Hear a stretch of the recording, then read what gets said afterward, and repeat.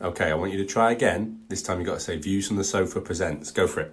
Views from the Sofa presents. Perfect.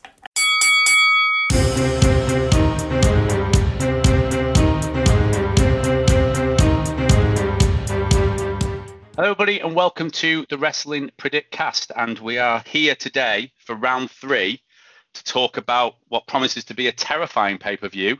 It's the horror show at Extreme Rules. That's right, WWE are doing a horror show gimmick in July. Here to join me to talk about that. During a pandemic. Yeah, during a pandemic. Yeah, that's another one as well. So the voice you heard there is my co-host Joe, or one co-host Joe. How are you, Joe? I'm very well, thank you. I'm good, yeah, good. And what about, my other co-host is Luke. How are you? Yeah, I'm very good, thank you as well. Thank you very much for asking. I didn't go with like wrestlers this time, and you're my X to Y, because usually one of you whinges and moans about who you get picked. To be fair, it's usually Luke. I usually give Luke someone dodgy. I almost went with the idea of giving Joe Undertaker and Luke Kane. I thought he's just not going to be happy with that either. So I thought, won't do that. I was going to make myself Paul Bearer, so, you know, with the horror show theme. I've never really watched Kane wrestle either, so. Early Kane's decent. Early Kane's all right. When he first started, corporate Kane and kind of Mayor Kane, that's poor since he's come back. But no, Kane's all right. Kane's not a bad hit. Anyway, before we get started, I have to say, it did take me a long time to get the joke about Paul Bearer. Didn't clock that until I was about mid-20s. Yeah, that's fair. Yeah, I'd go with that. I'd absolutely go with that. Right then, so before I think what you should do going forward, Ben, is do the who we all are, but you should do ones that Luke will have no idea who they are. So that'll be anyone beyond the last 2 years then. Yeah, so he doesn't know whether to be offended or not. Yeah, that's fair. I'll give him a little bit of homework afterwards. Then he can text me his anger or his delight, depending on what I give him. We might, yeah, could do that. That's not a bad idea. Okay, so before we get into talking about Extreme Rules, before we get into talking about even Backlash from the last round, I think it's worth us talking a little bit about what's been going on at NXT. So this is being recorded on the Sunday after the second half of NXT's Great American Bash. It's called Great American Bash, Big American Bash, can't remember, but it's their it was their kind of mini pay-per-view essentially, as a way of trying to fight off AEW. But there is no war, and they're not in a rivalry with them.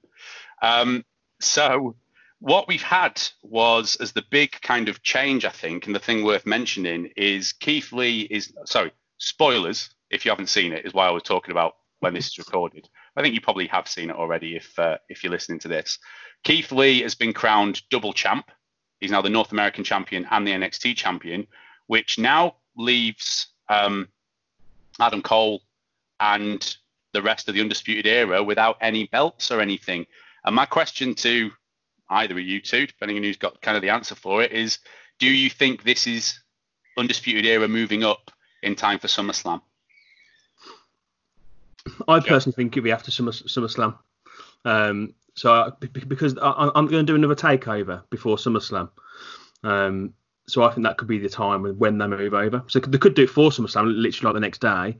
But I think the next takeover will be when they move across. Yeah, makes sense. So I can imagine something like Keith Lee versus Karrion Kross versus Adam Cole as like a triple threat match at Takeover, and then Keith Lee winning, and then Adam Cole moving over.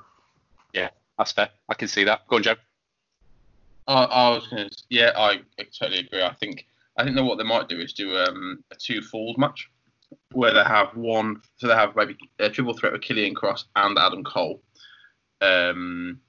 And Adam Cole could quite considerably lose both pinfalls there, and maybe Karrion Kross gets the North American title without Keith Lee losing, and then Keith Lee retains his the NXT Championship. I could see that happen before they go.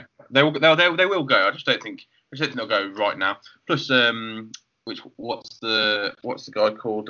One of the guys is not involved at the moment. Kyle O'Reilly. He's not wrestling at the moment, is he? Yeah. Because he's got like wider health issues, which you can't risk COVID on. So they'll wait till he's back before they move him up for sure. You wouldn't move him up as a 3, would you? No. Luke, do you think Undisputed Era's got any chance of being any good on the main roster? Yeah, I think as we discussed in our podcast special about tag teams, I don't think there's that many good tag teams, so I think they can, really build on that by moving them up. I mean, I'm not sure which brand you'd move them to. Don't know what your thoughts are there, but Raw for me, I reckon.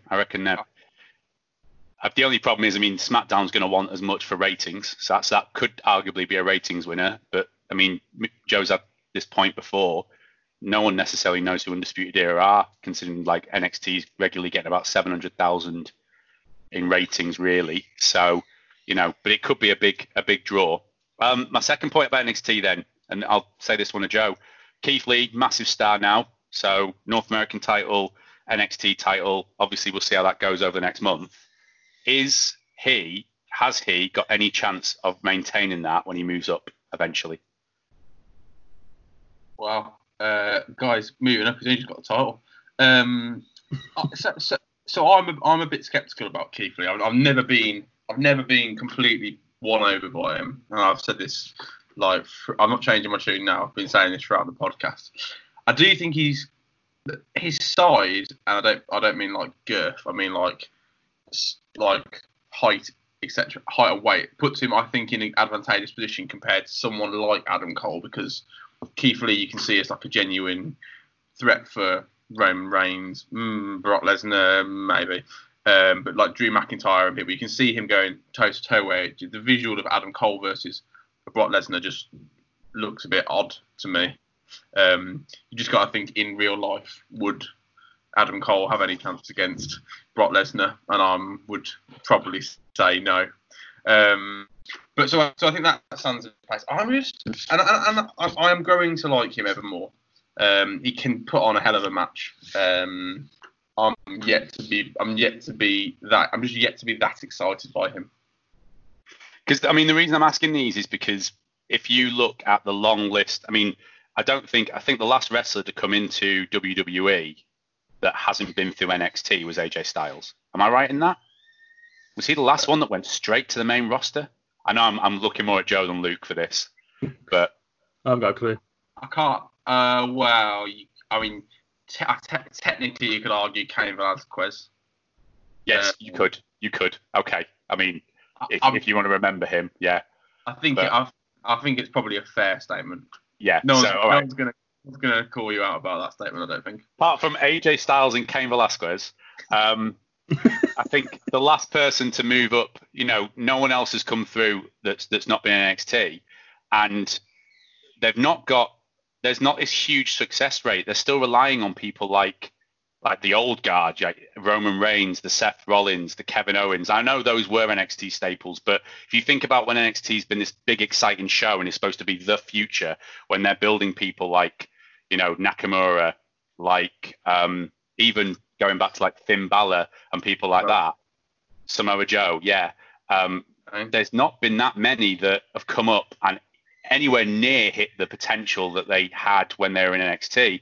And it worries me for like Adam Cole in the Undisputed Era. And it also worries me for Keith Lee, because especially Keith Lee, I can see him coming up and very soon being mid-card when he's like top at the moment. Obviously, they're giving him every single individual belt he can hold as a man in NXT. They obviously think he's someone who's a big star for the future. And it's just, whether that's where he's going to end up, whether he will be a WrestleMania headliner or in the main events. I mean, it's not just the men, either the men, because you've got. It's not just the men either, Ben, because you've got the women is exactly the same. Like we had two massive stars in Bianca Belair and Shayna Baszler, and neither of them are involved in storylines, and apparently, like creative, haven't got anything for them. And I'm not an expert in booking wrestling, but if you've got two people that both have nothing on, yeah, there's that even feud. Kind of writes itself, though, doesn't it? Go on, Luke. Yeah. I mean, it doesn't make sense really, because that, like you say, like that example, Shayna Baszler and Bianca Belair, they were two really popular wrestlers on NXT. So why couldn't that transfer into the main brand? Like, what's the difference? Like, I don't understand why they wouldn't push them. Like Shayna Baszler's a really strange one. Like, they really pushed her, and then just like nothing's happened with her. There's so many examples where people come up and they just, I mean, and there's an argument for not coming up. That's as bad as it is. There's an argument for going, you know what? I'm never going to be I'm not going to be as big a star. Johnny Gargano has already been on Raw and SmackDown as a main event, as a main roster wrestler, and he went back again to kind of rebuild because he just ended up being lost again. Yeah. You know, he didn't go anywhere. So it's just that idea they're building huge stars, and NXT is still at the moment the more interesting program, if you ask me. It's like Rhea Ripley, right? So that, you know, they really built her, didn't they, for a while? Had her against Charlotte again for the NXT Championship, and then she lost it. So it's just a bit strange, like why you would just squash someone like that who's really popular. But I mean, I'd like to think Keith Lee would make it. I don't think he'll move up for another year or so. I think he'll stay on NXT for a while now. He's got the championship. It depends on how long this goes, I think. It depends on if they're desperate for wrestlers to move up, particularly with all the stuff going on in WWE where they're not really testing people and they're getting lots of coronavirus cases and all the rest of it. If they're running out of wrestlers, there's a chance they might end up going to NXT and saying, right, we need stars. We need names. And Keith Lee's already been established from his Survivor Series and Royal Rumble appearances. So I don't know if it'll be a year, but you know, it's just interesting to see whether they can actually book the trend of being stars and they move up. Okay, so moving on to the last round, the last proper round we did of the Wrestling Predictcast. It was Backlash. Now, I'm not going to go through too much of Backlash. There wasn't too many surprises, but I think we can't move on without talking about the greatest wrestling match, can we?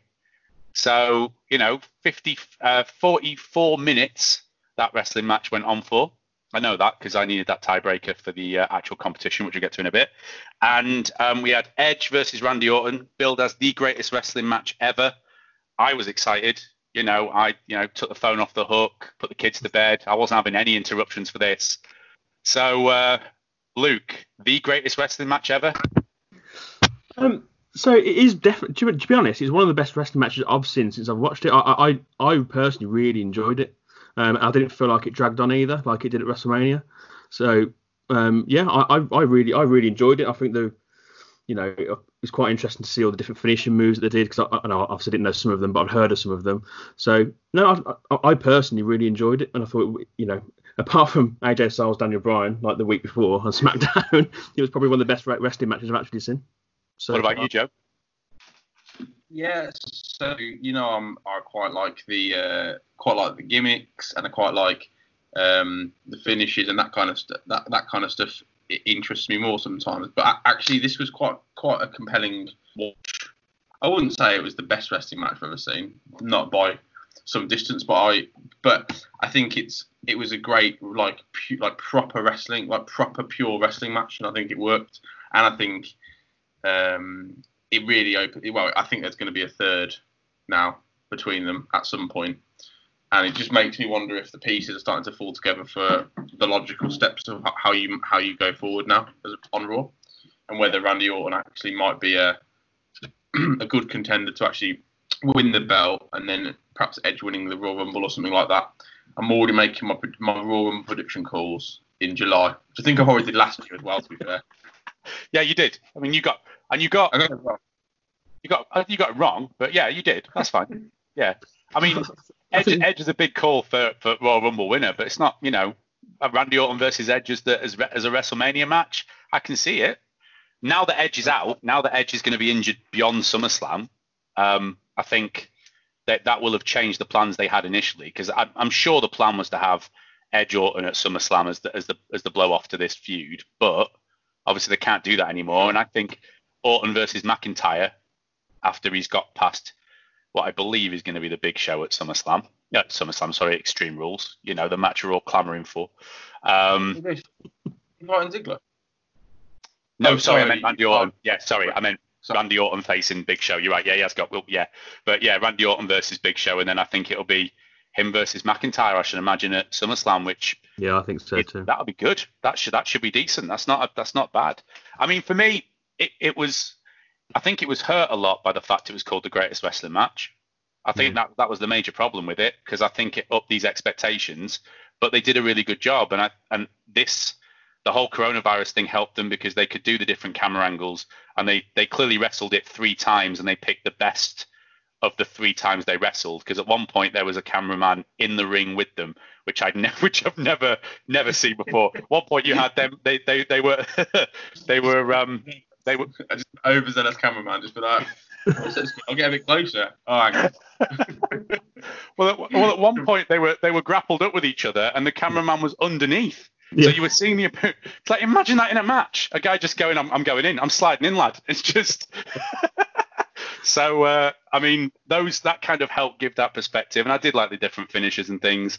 And it kind of went the way 2/3 of us thought it was going to go. So it was decent. Right, so looking at Backlash then, looking at results, the Wrestle Predict cast is an ongoing competition between the 3 of us and other participants. We've got a really decent little league going this season. So last round, me and Joe tied at the top with 7 correct points each. Luke got 5. Yeah, it's poor. The Edge Orton hurt you, and obviously so I went Sheamus, where you 2 went Jeff Hardy, but the wild cards helped Joe out with some of his as well, and meant that we had to go against him. Back on the wild card. Back on the wild card. Well, so here's how the competition works. We make predictions on the card for the upcoming pay-per-view. We are doing this the Sunday before the pay-per-view is aired, so we've still got a Raw and a SmackDown to go. So there are some matches that haven't been announced that we won't do yet, but we'll come to how you can get involved and how that will work at the end. We make the predictions. We do have wild cards. We do have wrestlers that we have to back or have to go against, just to make sure that the predictions are varied, so we don't always go for the same thing. But because of the last round, I have been exempt from those wild cards. If you want to know why, go back and listen to the NXT TakeOver In Your House special to find out why that is the case. We won't dwell too much on it here, and we'll get straight into it. So before we start doing... Who's actually winning the league, Ben, overall? At the top is, out of the 3 of us, you are winning with 10 points. I have got 9 and Luke has got 8. So still close. But there is a 4th person or an outsider winning it or overall. Tom W is winning it with 11 points. He's had 2 really good consecutive rounds, so he's winning it overall with 11 points in total. He does keep missing out on the prize though, on the tiebreak. So he has won the last 2 rounds and lost out to someone else on the tiebreak both times. He thought the main event was going to last 25 minutes and it lasted 44.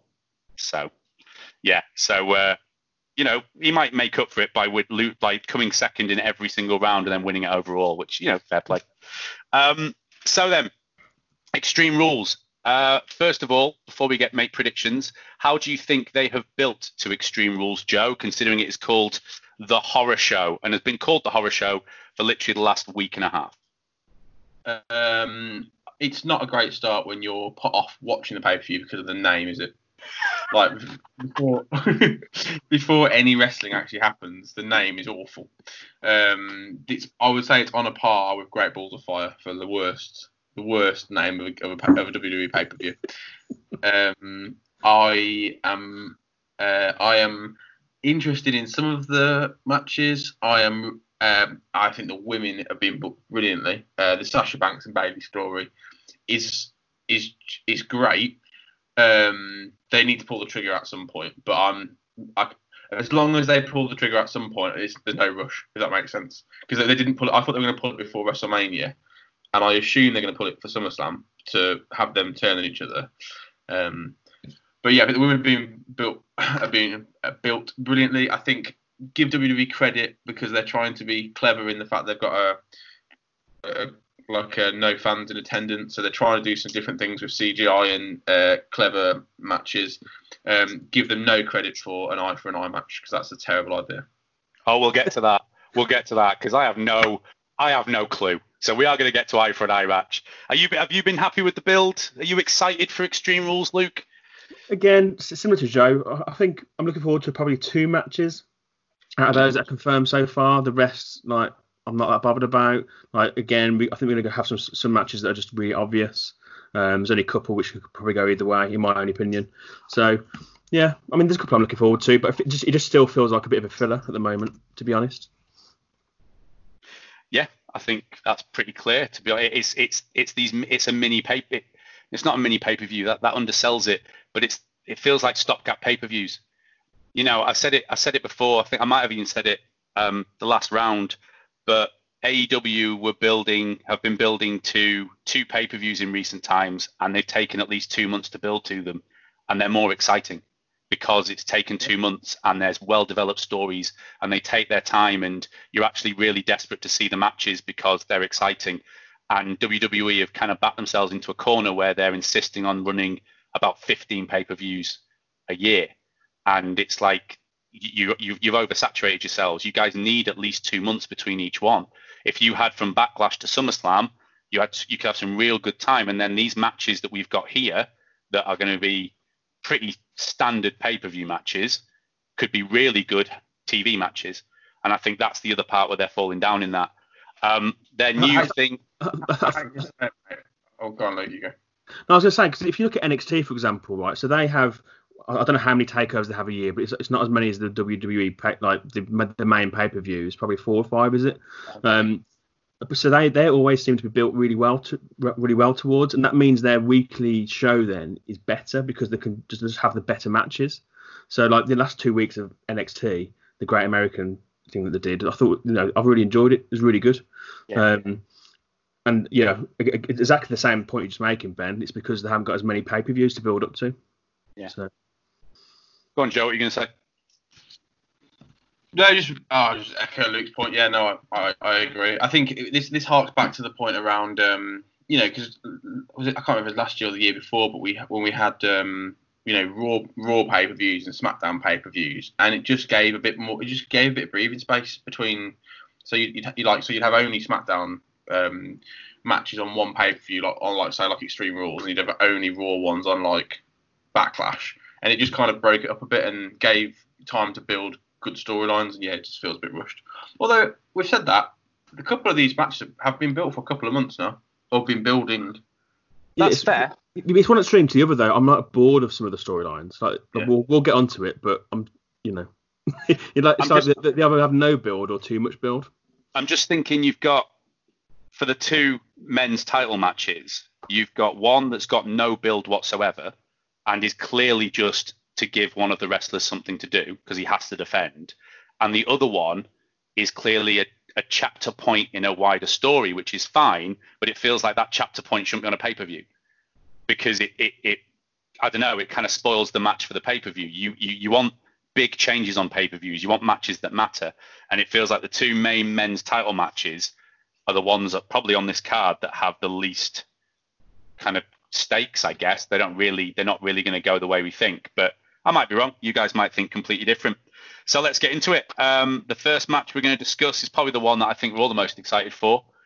I had to rewind slightly because I wasn't sure I'd heard it right when MVP announced he was facing Apollo Crews and not the big burly Bobby Lashley who was stood next to him at the time.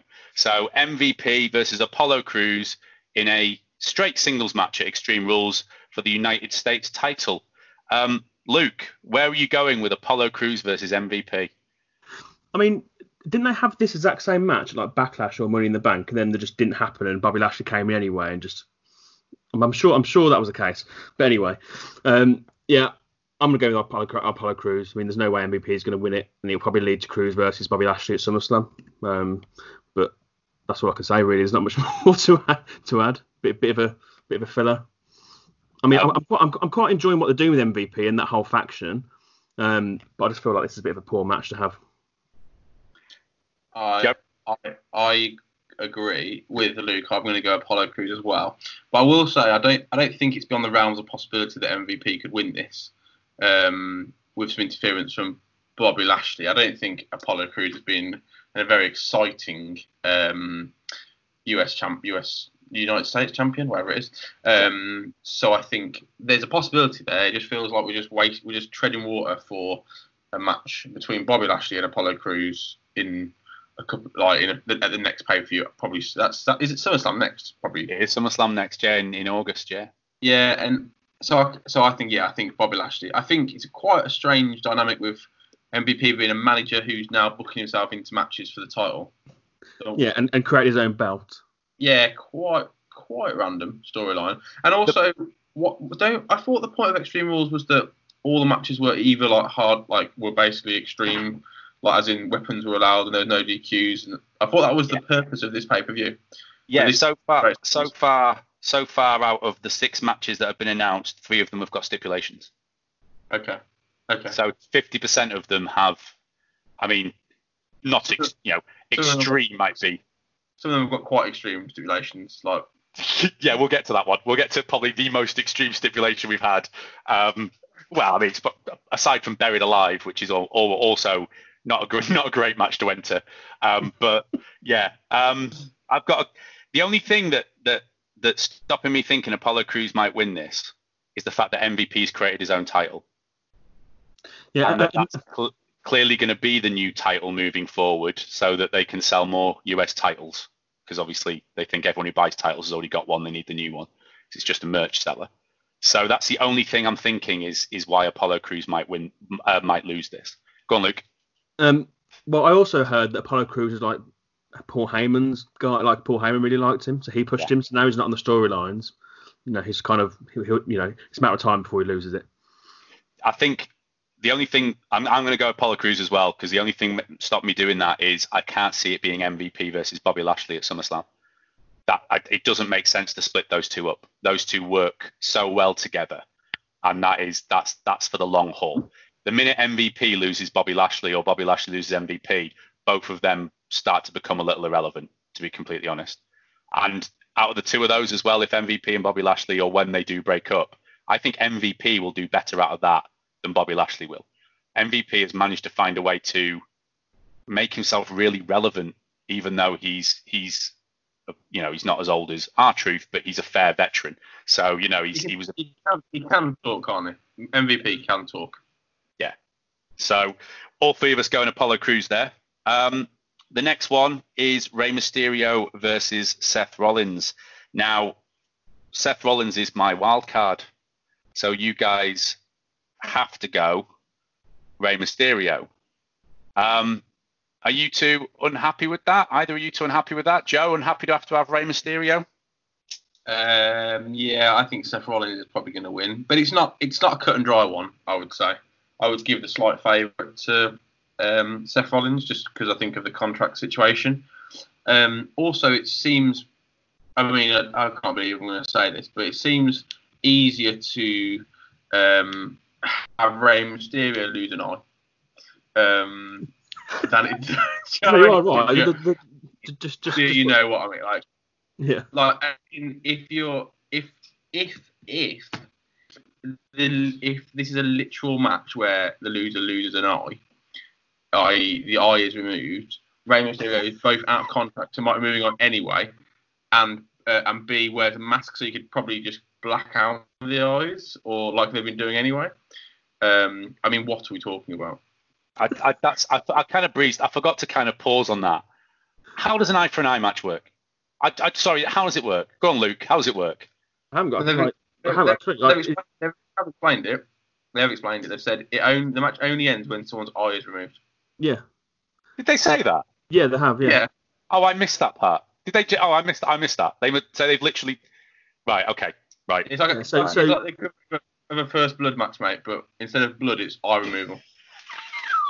I mean, I can only imagine this going terribly because the CGI around that is just going to be awful, isn't it? Yeah. Right, WWE, just to let you know, right? You write the storylines, so you can write whatever you want. You don't have to do stupid things. Like next year, Extreme Rules, it's going to be the first ever castration match. Where the match only ends when someone's penis has been lopped off. You heard it here first. That's the boldest of the WrestlePredict predictions. This is clearly that Paul Heyman came up with a very, very good visual thing. Like Rey Mysterio having his eye kind of pushed into the step was like it was difficult to watch. There was a little point where you were like, I don't know, like that's bold, like them doing that, and then he's left, and they've gone, people really like that. So why don't we just make that the whole story to the point where every single time they get someone near the stairs, and you're just like, oh, you've killed any of the shock factor of this completely, and then they've ended with an eye for an eye match. So what we're going with is you guys have got Rey Mysterio because of the wild card rule. Now I could have, because I'm exempt, I could have had anyone, but I am going to go Seth Rollins, which means that I believe Rey Mysterio is being blinded at Extreme Rules. Only leaves one eye, mate. So, would you go for the already injured eye? You Seth Rollins? Go for the other one, surely. Go for the good eye. Come on. He's got a weird one of those, mate. I love the idea that he might be like he might like lose his depth perception. So they could really they could really lean into it, couldn't they? Like be like he could just do like stuff on the top rope and just miss wildly because his depth perception's off. In my head, it's the 619. In my head, it's him just trying to reach for ropes for the 619 and just grasping air in the middle of the ring as he collapses. It's just how's that going to work? But you're right. To be fair, he has been. I don't know. I suppose he must be able to see through whatever gauze they've got across that eye, because he has been wrestling with one eye or doing moves with one eye, hasn't he, Rey Mysterio? Technically. Yeah. I mean, you can see the eye through the gauze. So. Obviously not on the quality of feed that I'm watching, Luke. All right, so let's just move on really, really quickly, okay? Can I say with this storyline? I really hope it ends after this because I'm really bored of this storyline between Seth Rollins and Rey Mysterio. Like, it's just not exciting me anymore. So to make it clear, because you mentioned it in brief, and I heard a little bit about this, Rey Mysterio is out of contract, isn't he? Apparently, yeah, no contract wrestling. He is just wrestling, which is for WWE almost a massive no-no. Like they would never ever usually let anyone do anything like that. To the point where you look back at Bret Hart and what happened with him and going to WCW and things, like they wouldn't even let him make an appearance the next night to hand the belt in. He had to lose it. He had to lose it in really dodgy circumstances. So this is kind of. Is this because of coronavirus, do you think, that they've let Rey Mysterio get away with what he's getting away with? Well, getting away sounds harsh, but letting him do what he's doing? Yeah, I think so. And they've also got the factor of his son as well being involved. And I think if Rey Mysterio decides to screw them around, then they'll just take it out on his son. I think it all can work. It's just surprising me they would let this happen because AEW clearly are like I think they would snap Rey Mysterio up in a second if they could. Yeah. Though AEW do have to be very careful of just taking anyone who leaves WWE. Yeah. Well, it's interesting. So I think it's on to go even more off on a tangent. I think it's TNA or whatever they're called now, Impact's Slammiversary next Saturday. Yes, it is. And I think all of the wrestlers that are out of contract. The 3-month expiry, the ones they released, I think their 3-month no compete clause ends on Wednesday. Now, I don't know if that's in time for AEW or but it's definitely in time for Slammiversary. So, have you seen the advert for Slammiversary? Yeah. Where what Impact have done is essentially hinted at every wrestler that's been released from WWE, and they've said someone's coming, haven't they? They've said someone that's been released will appear on Slammiversary. Now, if that's Mike Kanellis, you're in for a disappointing evening. I think they've specifically said a former world champion as well. Oh, I've not heard that. It'd be more than one, I think. I don't think it's just going to be one person. But they're hinting left, right, and centre to get some people buying Slammiversary. Rhino's got a tag match, I think, with an unnamed partner as yet. And all that Rhino will say about him is he's got kids. which for Luke's benefit is Heath Slater. It's like one of Heath Slater's gimmicks. Heath Slater, by the way, he was on I've never seen him before, and he was on Monday, wasn't he? Monday Night Raw. Yeah. That was right. Heath Slater. I think we'll get to this with McIntyre. I tell you what, we'll leave the Heath Slater thing for Drew McIntyre because I've got something I want to say about the Heath Slater story. and where I think it should have gone. So we'll come back to Heath later and that when we talk about Drew McIntyre later. So Rey Mysterio versus Seth Rollins, an eye for an eye. Will be interesting to see where that's going. Jeremy was a film fan. Jeremy had questions. Like, who's got the best beard in movies? Which film starring a wrestler is best? And what's the best film series that's been made into Lego? Jeremy tried Google, but who uses that old system anymore? Then Jeremy found that Movie List podcast. A podcast which gave him the answers to the most obscure, bizarre, and some say pointless movie-related lists. You can listen and subscribe to that Movie List podcast wherever you get your podcasts. Come on, be like Jeremy. The next one, we're going to look at the two women's matches. Probably looking at featuring across the both of them, probably the best storyline in WWE at the moment, which is Sasha Banks and Bayley, which is also why they are massively across the whole of WWE at every single opportunity, and they are pushing the limit of saturating. They're like overexposing those two, to be fair, but this is probably the most interesting story out of what's going on, and has been built better than a Sasha Bayley story's been built for a long time, and this is about the third time we've had a Sasha Bayley story at least.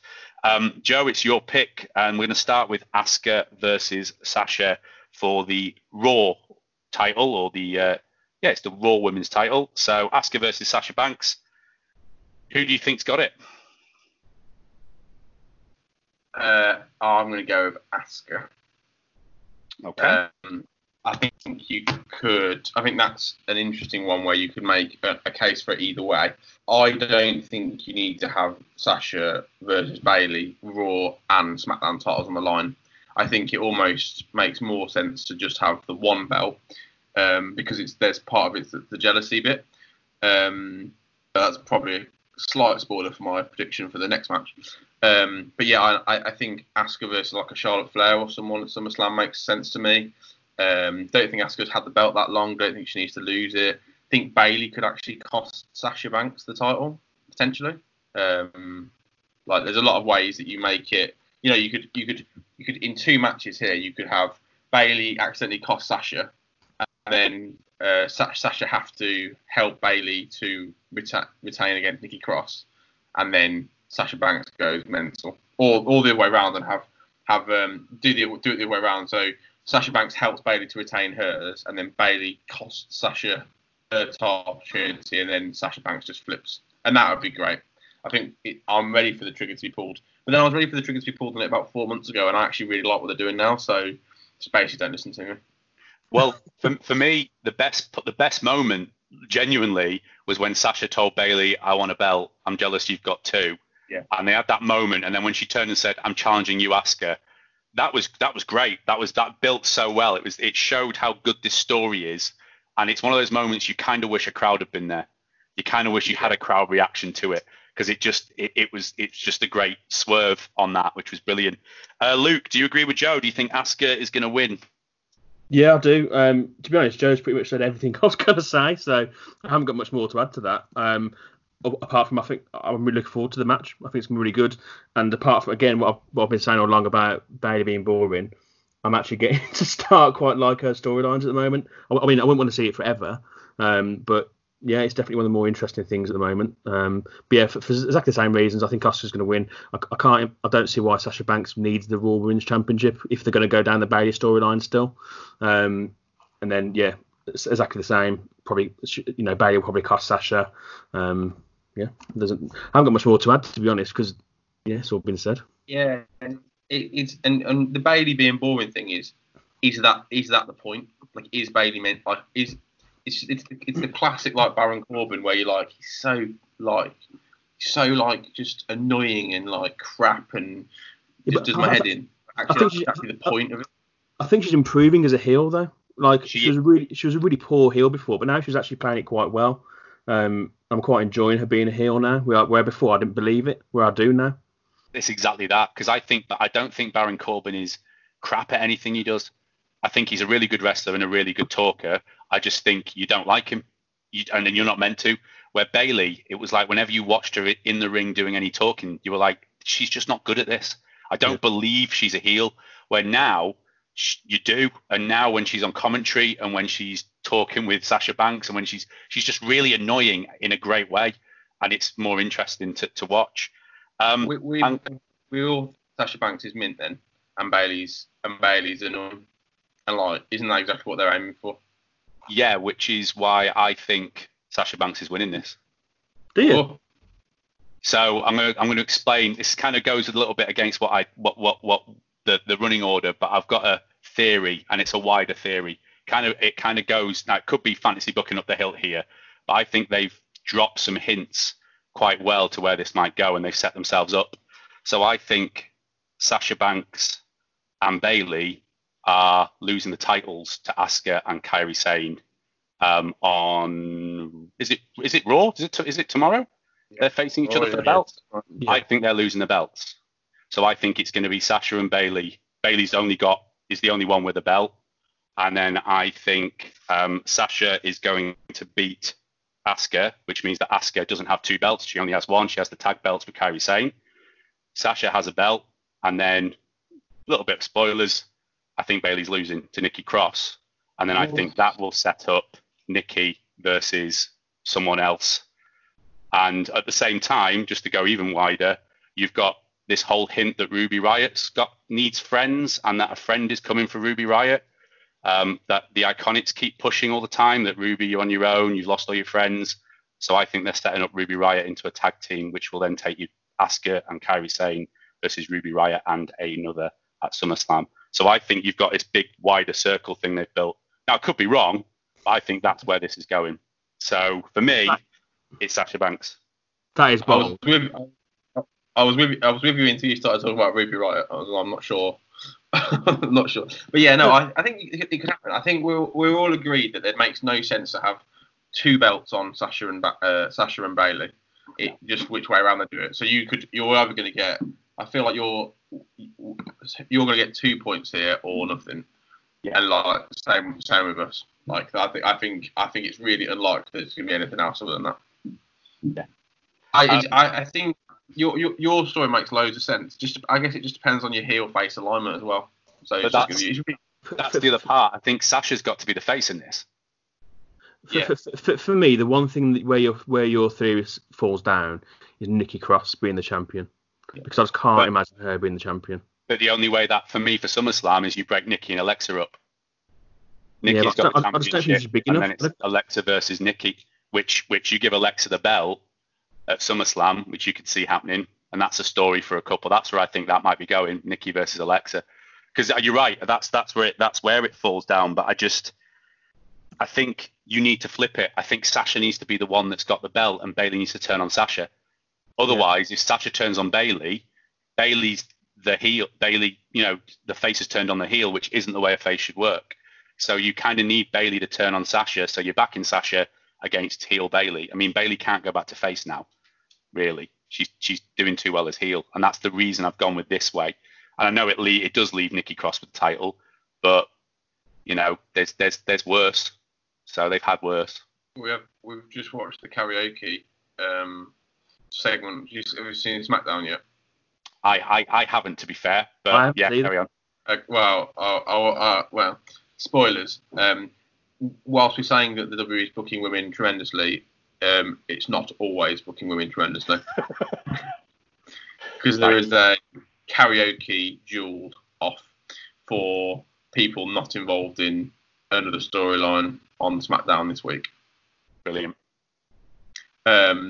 Yeah, and I'll let you watch it. Fair enough. So that kind of leaves the next match a little bit redundant for conversation. We've kind of gone down that route. Bailey versus Nikki Cross.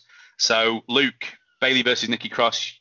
I'm assuming you think that's going to Bailey. Yeah, just the same reasons what I said before. I mean, I just can't, even with anything else, I just can't imagine Nikki Cross being the women's champion. So just for that reason alone, I'm going Bailey. And you too, Joe? Yeah, I'm going Nikki Cross. No. No. I'm going to go Bailey. I am going Nikki Cross. I think Nikki Cross is going to win and I think it's going to lead to Alexa versus Nikki at SummerSlam. Because I also think that's done too. I think that partnership has been played out now. And you know what? I don't think they're not building Nikki. I think that they think I believe WWE are backing Nikki the way they give her as much TV time. The fact they've even given her this belt shot in the first case, you know, as opposed to giving it to Alexa, which would have made a lot more sense. So there's momentum behind Nikki, which I think means that this isn't out of the realms of possibility. Yeah, I can't disagree. I'm really nervous that you're going to absolutely smash this pay-per-view. Yeah, I mean, or fair or play. it's going to be awful. I mean, if your storyline plays out, fair play, you deserve to win it. You deserve to be top. Yeah, because I hadn't thought of any of that. What I can see happening is Sasha and Bayley both winning it, and we're completely we've underestimated. They actually have all the belts, and I mean, well, that's the other thing is they could lose the tag team. They could lose the tag belts on Monday, and then go into, and then Sasha and Bayley come out of it that way. But I don't know what the use of that would be. But I think, and Asuka and Kairi saying I can't see them losing it on Monday. I think they've got to come away with the belts. You've got to get the tag belts off these two for them to then go forward. And I just think that plays into that story too. So there we go. Or the other option is you don't do that and you keep them together, and then losing the tag belts starts to form the division kind of thing. That's the other way around it, isn't it? Is where you don't do it. You do what we're saying, where Sasha doesn't win, Bayley does, or however you want to play it, and then eventually, them losing the tag titles in a couple of weeks makes even more dissension, and then that's when they turn on each other at that point, or however, because then Sasha's got no belts and Bayley's got one, so yeah. Sasha wants that belt. So there's ways and means, but I think you could be right about Monday. That'd be interesting to see if there's a title change Monday night. Yeah. Do you think that that they'll do it at SummerSlam, Bayley versus Sasha Banks, or do you think they'll drag it out to WrestleMania or something like that? I don't think they've got the legs on it to drag it out to WrestleMania. I wouldn't say. I mean, that doesn't mean they won't, but I don't think they should. I think it has to be SummerSlam. I think there's already so many hints at them breaking up. They've already started that I think it makes sense for it to be SummerSlam, and it would end up being.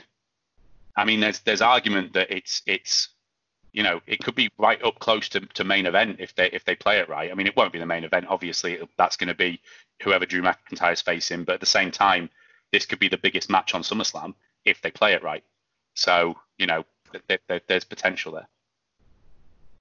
Right, talking of Drew McIntyre and the Universal title, in the match that nobody saw coming, it's Drew McIntyre versus Dolph Ziggler in a stipulation that is yet to be decided.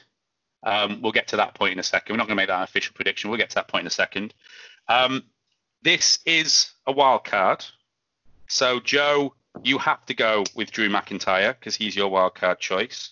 Luke, you have to go Dolph Ziggler. And because I won NXT in your house, I mean, because I won the round, I didn't actually take part. Because I won the round, I get free choice on this. Which I'm probably going to need after the last two predictions I made. It's my choice first here. I mean, I'm going Drew McIntyre. There's absolutely no way ever under any circumstances Dolph Ziggler's winning the Universal Championship in this match. So yeah, what I will say is on the Heath Slater thing. So Heath Slater showed up. He was part of three-man band. What they were called, wasn't it? Three-man band. And the third person that was part of three-man band was Jinder Mahal, who is, I think, supposed to be in Dolph Ziggler's spot right now. Yeah, I agree. Which means that it feels like they pulled the trigger on the Heath Slater slot or whatever just really randomly. Because that's what I thought. When Heath Slater was in the ring with Drew McIntyre doing his bit, I thought that should be Jinder Mahal as the third person. And then this would actually be an interesting story and there'd be a little bit of payoff for long-term fans and it would have a little bit more depth to it. Because clearly that's what this whole... They've really tried to make whatever story they had planned for Jinder Mahal Dolph Ziggler. So when Dolph Ziggler came out and was talking about our shared history, I think they're in a tag. I think they tagged a couple of times a while ago. There is something there, but it's not like three-man band. It's not what that was a legitimate faction, legitimate gimmick, a legitimate tag team, whatever you want to call it. So I think that's baffled me a bit, or perplexed me a little bit. They're just trying to force this story. Go on, Joe. I was going to say, so what I think when Drew McIntyre, he was in NXT, wasn't he? And then Dolph Ziggler was the one that kind of got him up to have him as like a bodyguard while he was, changing the locker room's attitude and stuff. And then that lasted about 6 weeks, and it was done. Yeah.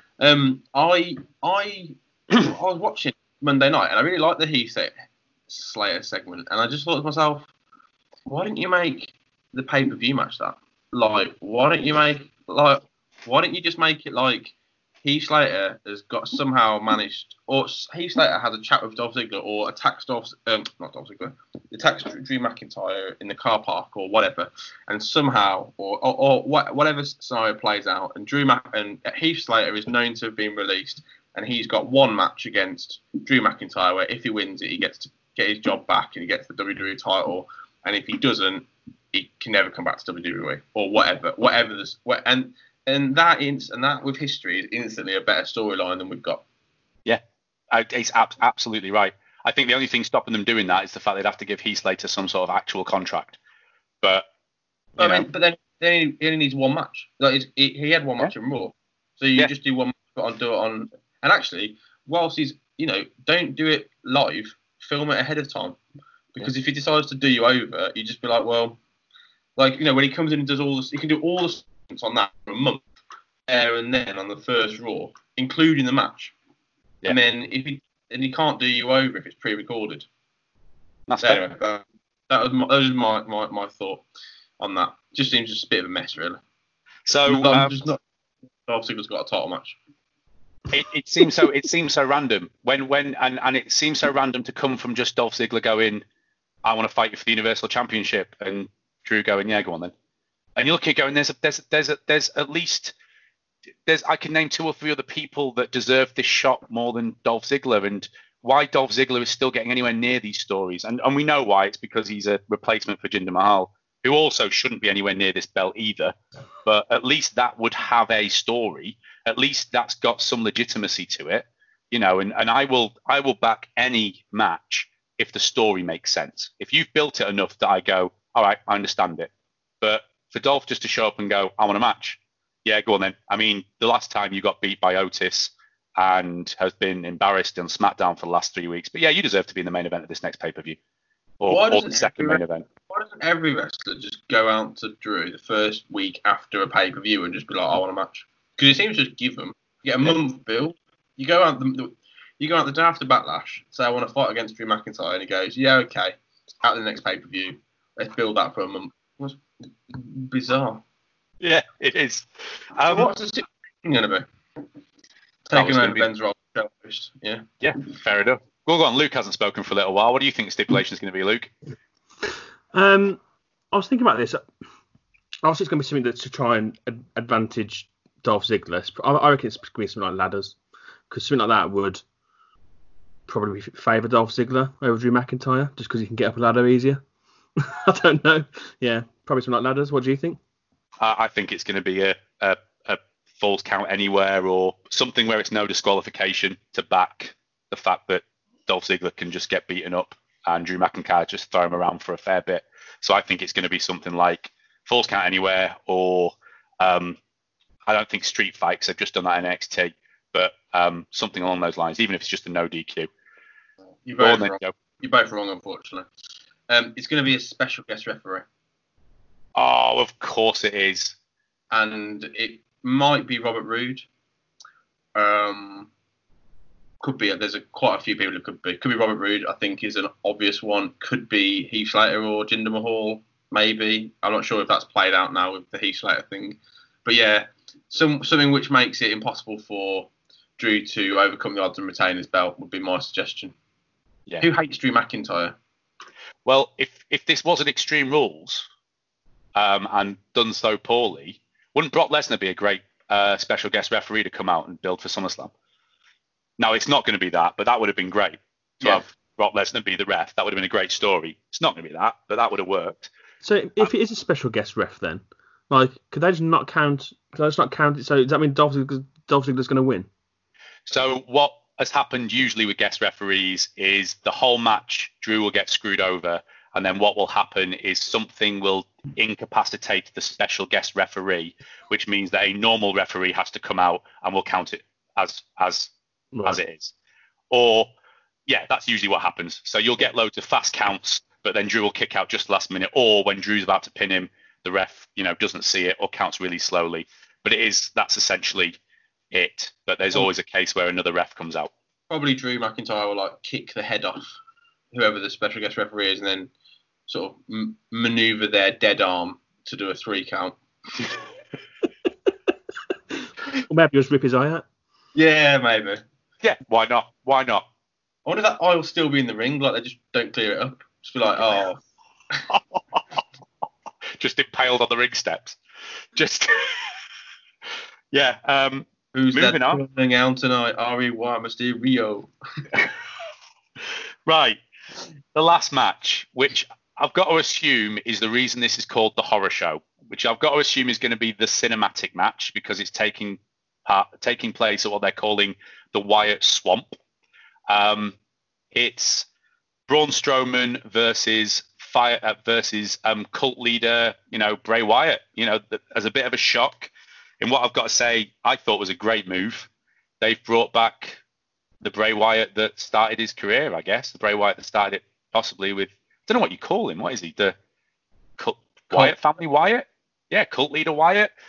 They brought him back to face Braun Strowman as the next chapter in this story. There are wild cards in play here. So, Luke, you've got to go Bray Wyatt. Joe's got to go Braun Strowman. I get to choose, but I'm not going to tell you who I'm choosing yet. A little bit of suspense there. I want to see how people feel about their choices. Joe, this would have been your choice. So how do you feel about having to have Braun Strowman? Is Braun Strowman one of my wild cards then? No, but Luke, he's because Luke's got Luke's got Bray. I was going to say I forgot about that. That's good. My memory's not that bad. I'm not sure really. I think Bray is probably the favourite in this, which is odd. But I don't think if I was them, I'd pull the trigger quite yet. Feels to me like there's a third match here, and the third match is where the Fiend comes out. That's how I'd do it at SummerSlam. It's just a shame because it feels like SummerSlam is really gearing up to being quite a good pay-per-view if all this booking that we're calling goes anywhere near correctly. It'd be a real shame if it's got no fans. I can't quite get my head around a Fiend entrance with no fans and what that'll be like. But anyway, would you back it being a Firefly Funhouse match for Braun? Yeah. That you do both cinematic matches are Fiend matches. Yeah, maybe. I mean, the thing is, yeah, maybe. The thing is, I'm not sure how I feel about that. The thing that worked so I was seeing on the Firefly Funhouse matches, he's got actual tenure and is a decent wrestler and has got a good backstory. Braun Strowman has basically just shaved the side of his head in the last 3 years. Yeah. And now a longer ponytail. To be fair, this is his Firefly Funhouse match, isn't it? Because if we're looking at Braun Strowman's history, it's this. He was a member of the Wyatt family, and then he wasn't. So, if it's going to work the same way that it goes through his history and all the rest of it, that's this. That's this match.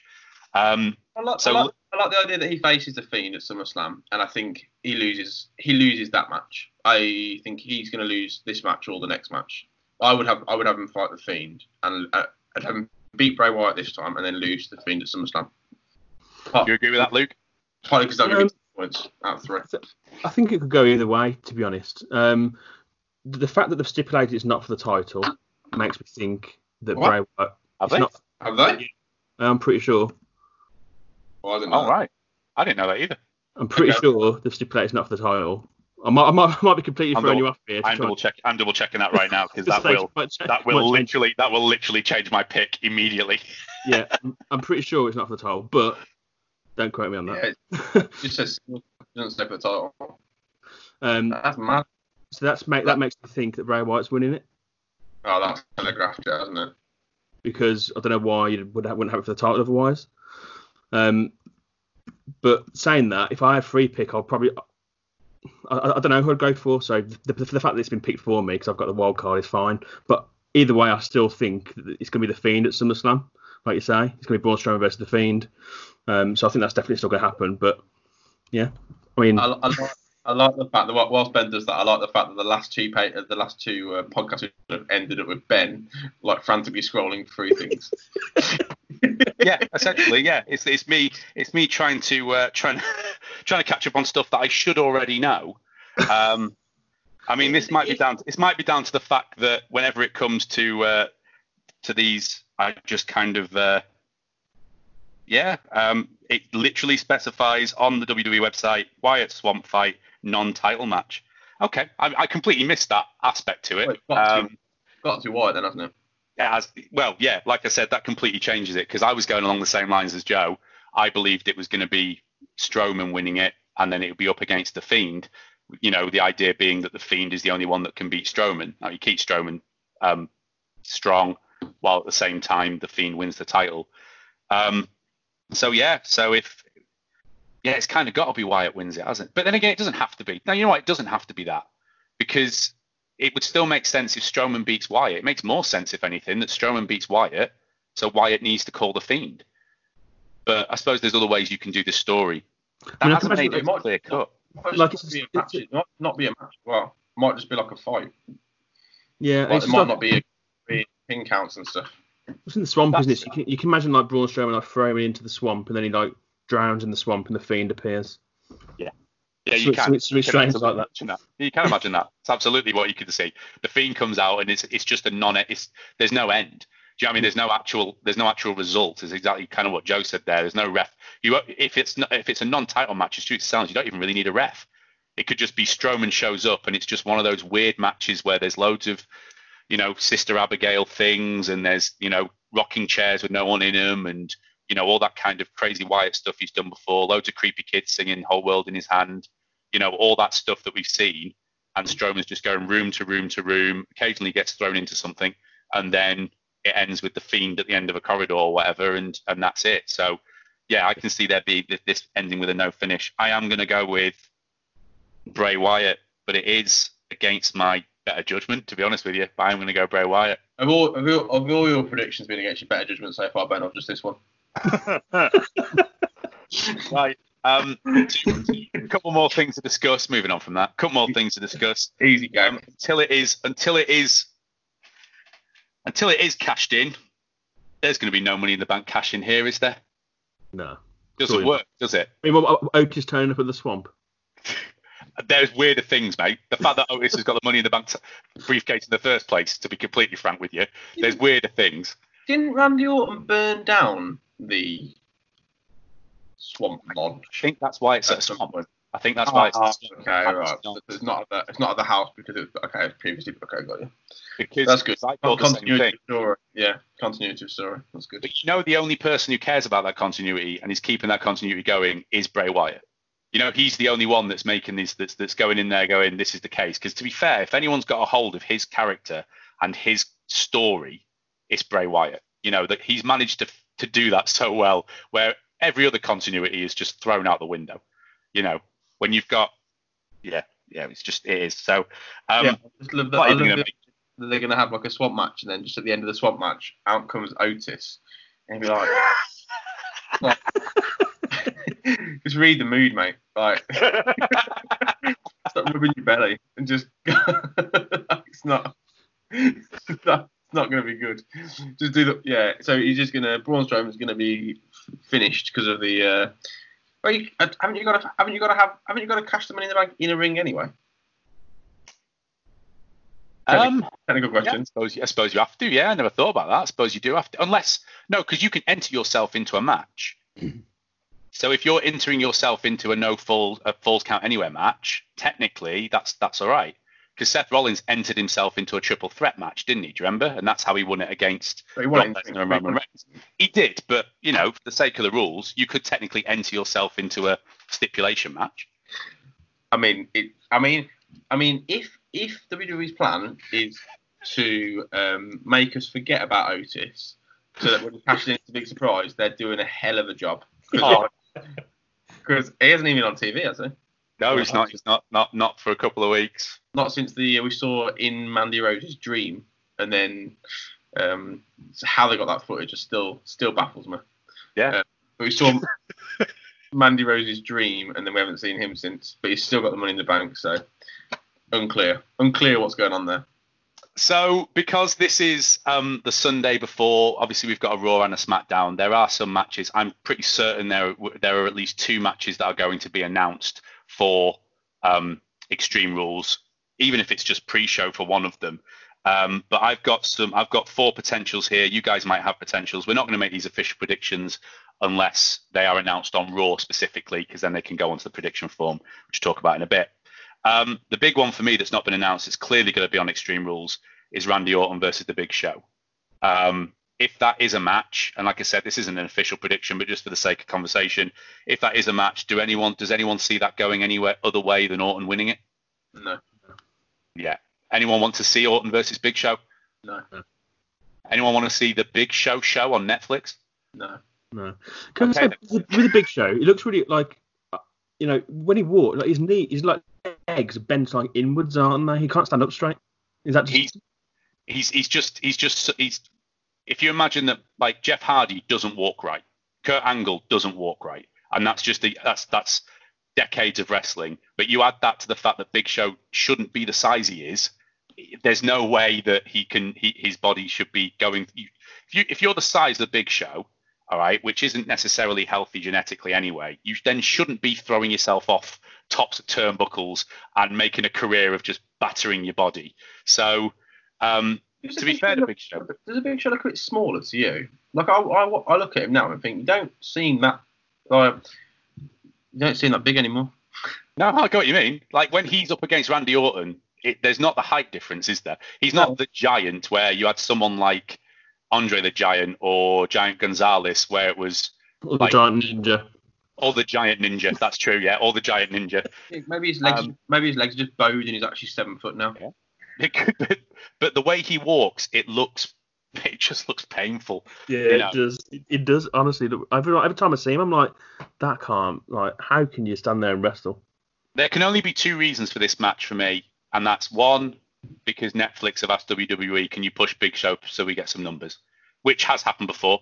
Yeah. And the second of all is because Randy Orton is the legend killer, and Big Show's the only legend they've got at the minute that can wrestle or do a job of wrestling. I don't know who else there is.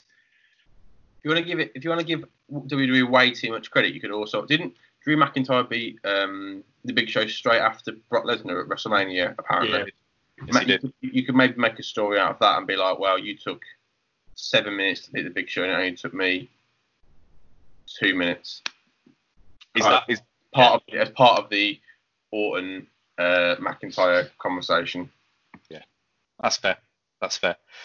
So other matches. New Day versus Nakamura and Cesaro. They've got a match for the title on SmackDown on Friday. I see Nakamura and Cesaro winning that, and then the rematch is at Extreme Rules. Ooh. And the fact they brought a table out to the ring to announce that match makes me think it's going to be a tables match. So, I mean, is that a possibility? Is that a match you'd be excited for? Would that be any good? Would it be anything but pre-show?